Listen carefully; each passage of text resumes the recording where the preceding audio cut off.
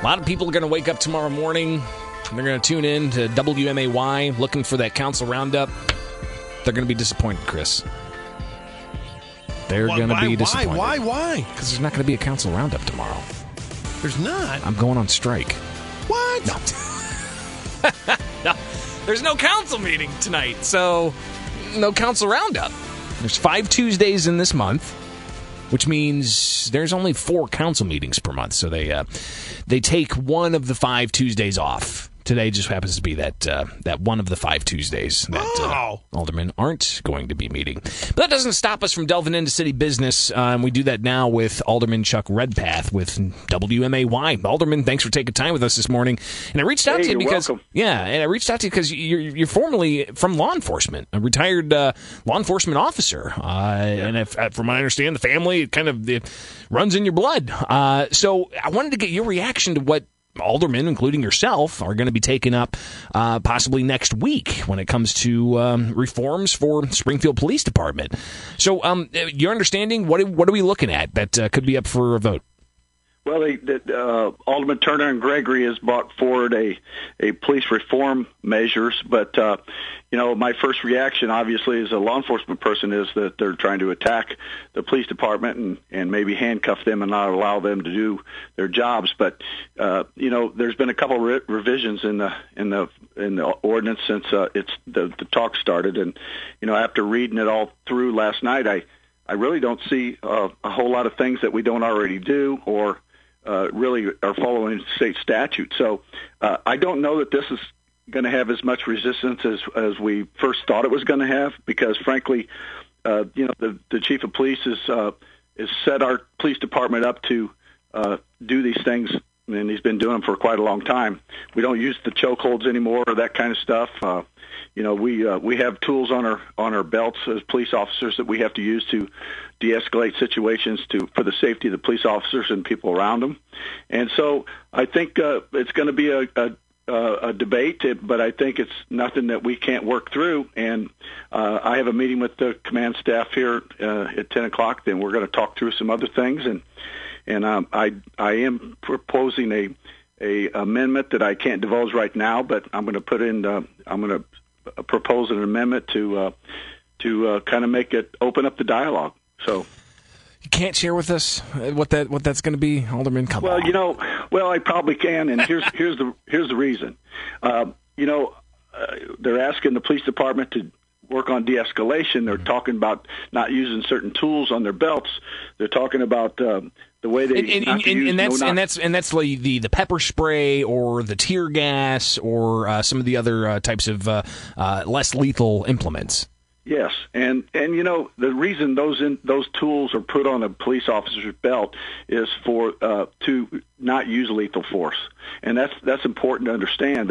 They don't use billy clubs like they used to do in the old days back in the 60s, and now we have tasers and we have OC spray and we have and those kind of tools before you have to go to your weapon. And believe me, police officers don't want to do that. And as a matter of fact, in the last couple of weeks, there's been people shooting at the police, and the police didn't have to shoot back because of their training, basically the de-escalation and the good training that they're getting. So those kind of things are up for discussion. And the no-knock warrants and stuff, police officers still have to get permission from a judge and show just cause why they need a no-knock warrant. It's basically for the safety of the police officer or maybe an informant who might be involved, and then also about preserving evidence. So these are not anything new that they're bringing forward, but I think it's important that we also turn the page here and make it so we talk to the community.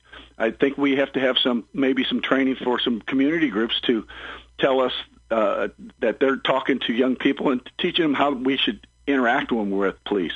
You just don't come out, and there's a lot of disrespect going out maybe both ways. And so if we open this up for, hey, look, police, you guys need to do certain things, but the public, you're really required to do certain things too. You can't resist arrest. You have to follow the instructions of police officers, and you also should show respect to each other. If you don't get confrontational, it's not going to be confrontational. So I'm preparing an amendment to the ordinance to maybe look at that kind of thing. Well, we'll be looking forward to that and maybe bring it back on as we get closer to next week's meeting when this comes up. 7:45 now. We're talking with Springfield Alderman Chuck Redpath with WMAY. And, Chris, you had talked with Alderman Gregory last week about this measure and, in particular, some of the issues when it comes to interactions with police. What was your takeaway from that? And we can get a reaction Basically the same as Alderman Redpath. I didn't really hear anything new coming out of that, from Alderman Gregory. I mean, he basically was talking about nothing really new than what the department guidelines that are going on right now with Chief Winslow. And Chief Winslow kind of said the same thing, too. So I guess, Alderman, my question to you is that how are we going to make sure that everybody's satisfied with this agreement? Well, you're never going to, hey, you guys know, you've been around Springfield a long time, you're never going to satisfy everyone. That's true. But it's important for us to understand that this is a time for change and a time for, observation and dialogue. We all need to work together.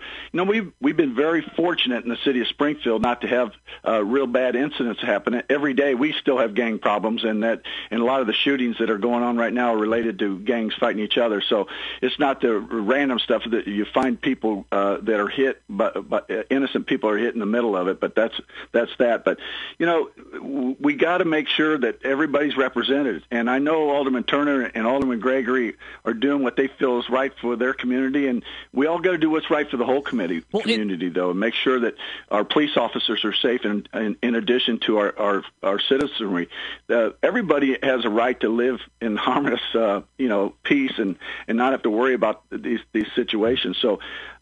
I'm hoping that they're carrying the message from the people they represent, and we're all carrying the message for the rest of the city. Well, Alderman, to that, I mean, I think one of the large points of criticism that we've seen nationally, and some of it was, in Springfield, gosh, it's been years now, but with like Shredgate, for instance. Surely you remember following all that. Right. And it deals with, police accountability for when bad actors are caught doing bad things, and, whether these reports are kept secret or they're used to hold people accountable and so on. On the flip side of it, how do we ensure that bad actors in law enforcement are held accountable? Because I think that's what really a lot of the concerns are from those looking for reforms.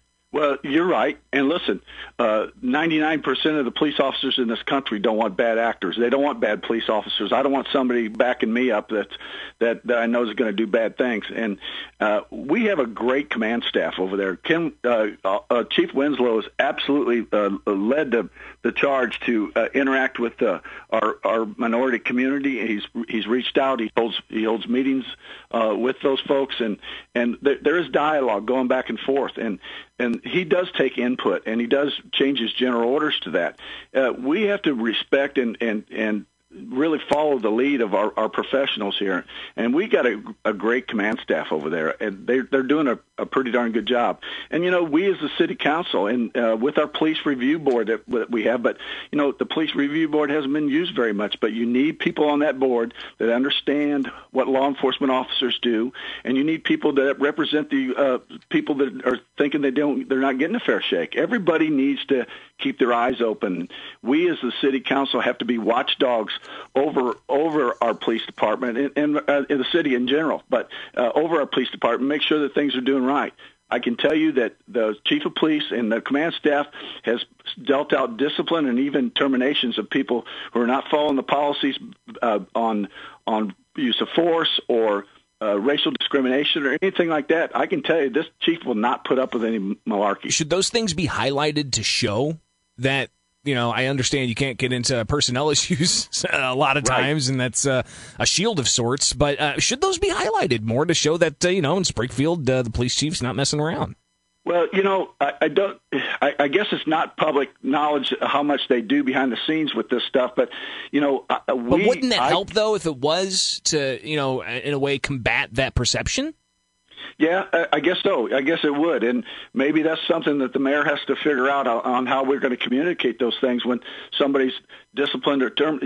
You're right about the personnel thing. We got to be very careful because we don't have the authority to put out people's names, especially if they're in the middle of investigation, that type of thing. And then there's legal ramifications and lawsuits that can fly all over the place, which ends up costing taxpayers a lot of money in the end.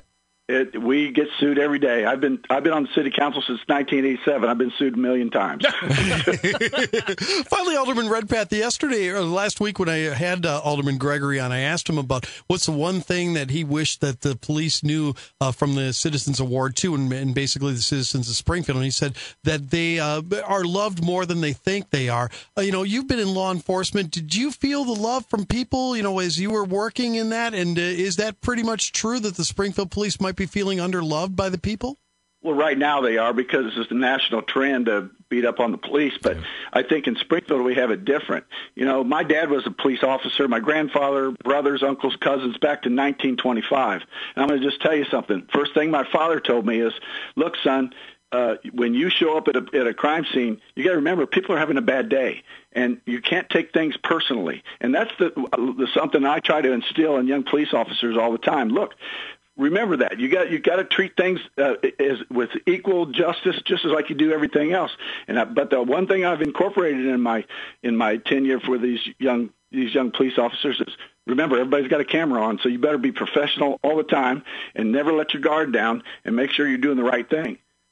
Alderman Chuck Redpath, greatly appreciate your time as always, and we'll check back in on that amendment to the police reform ordinance that could come up next week. So have a great day. We'll talk soon. Okay, guys. Thanks a lot. Yep.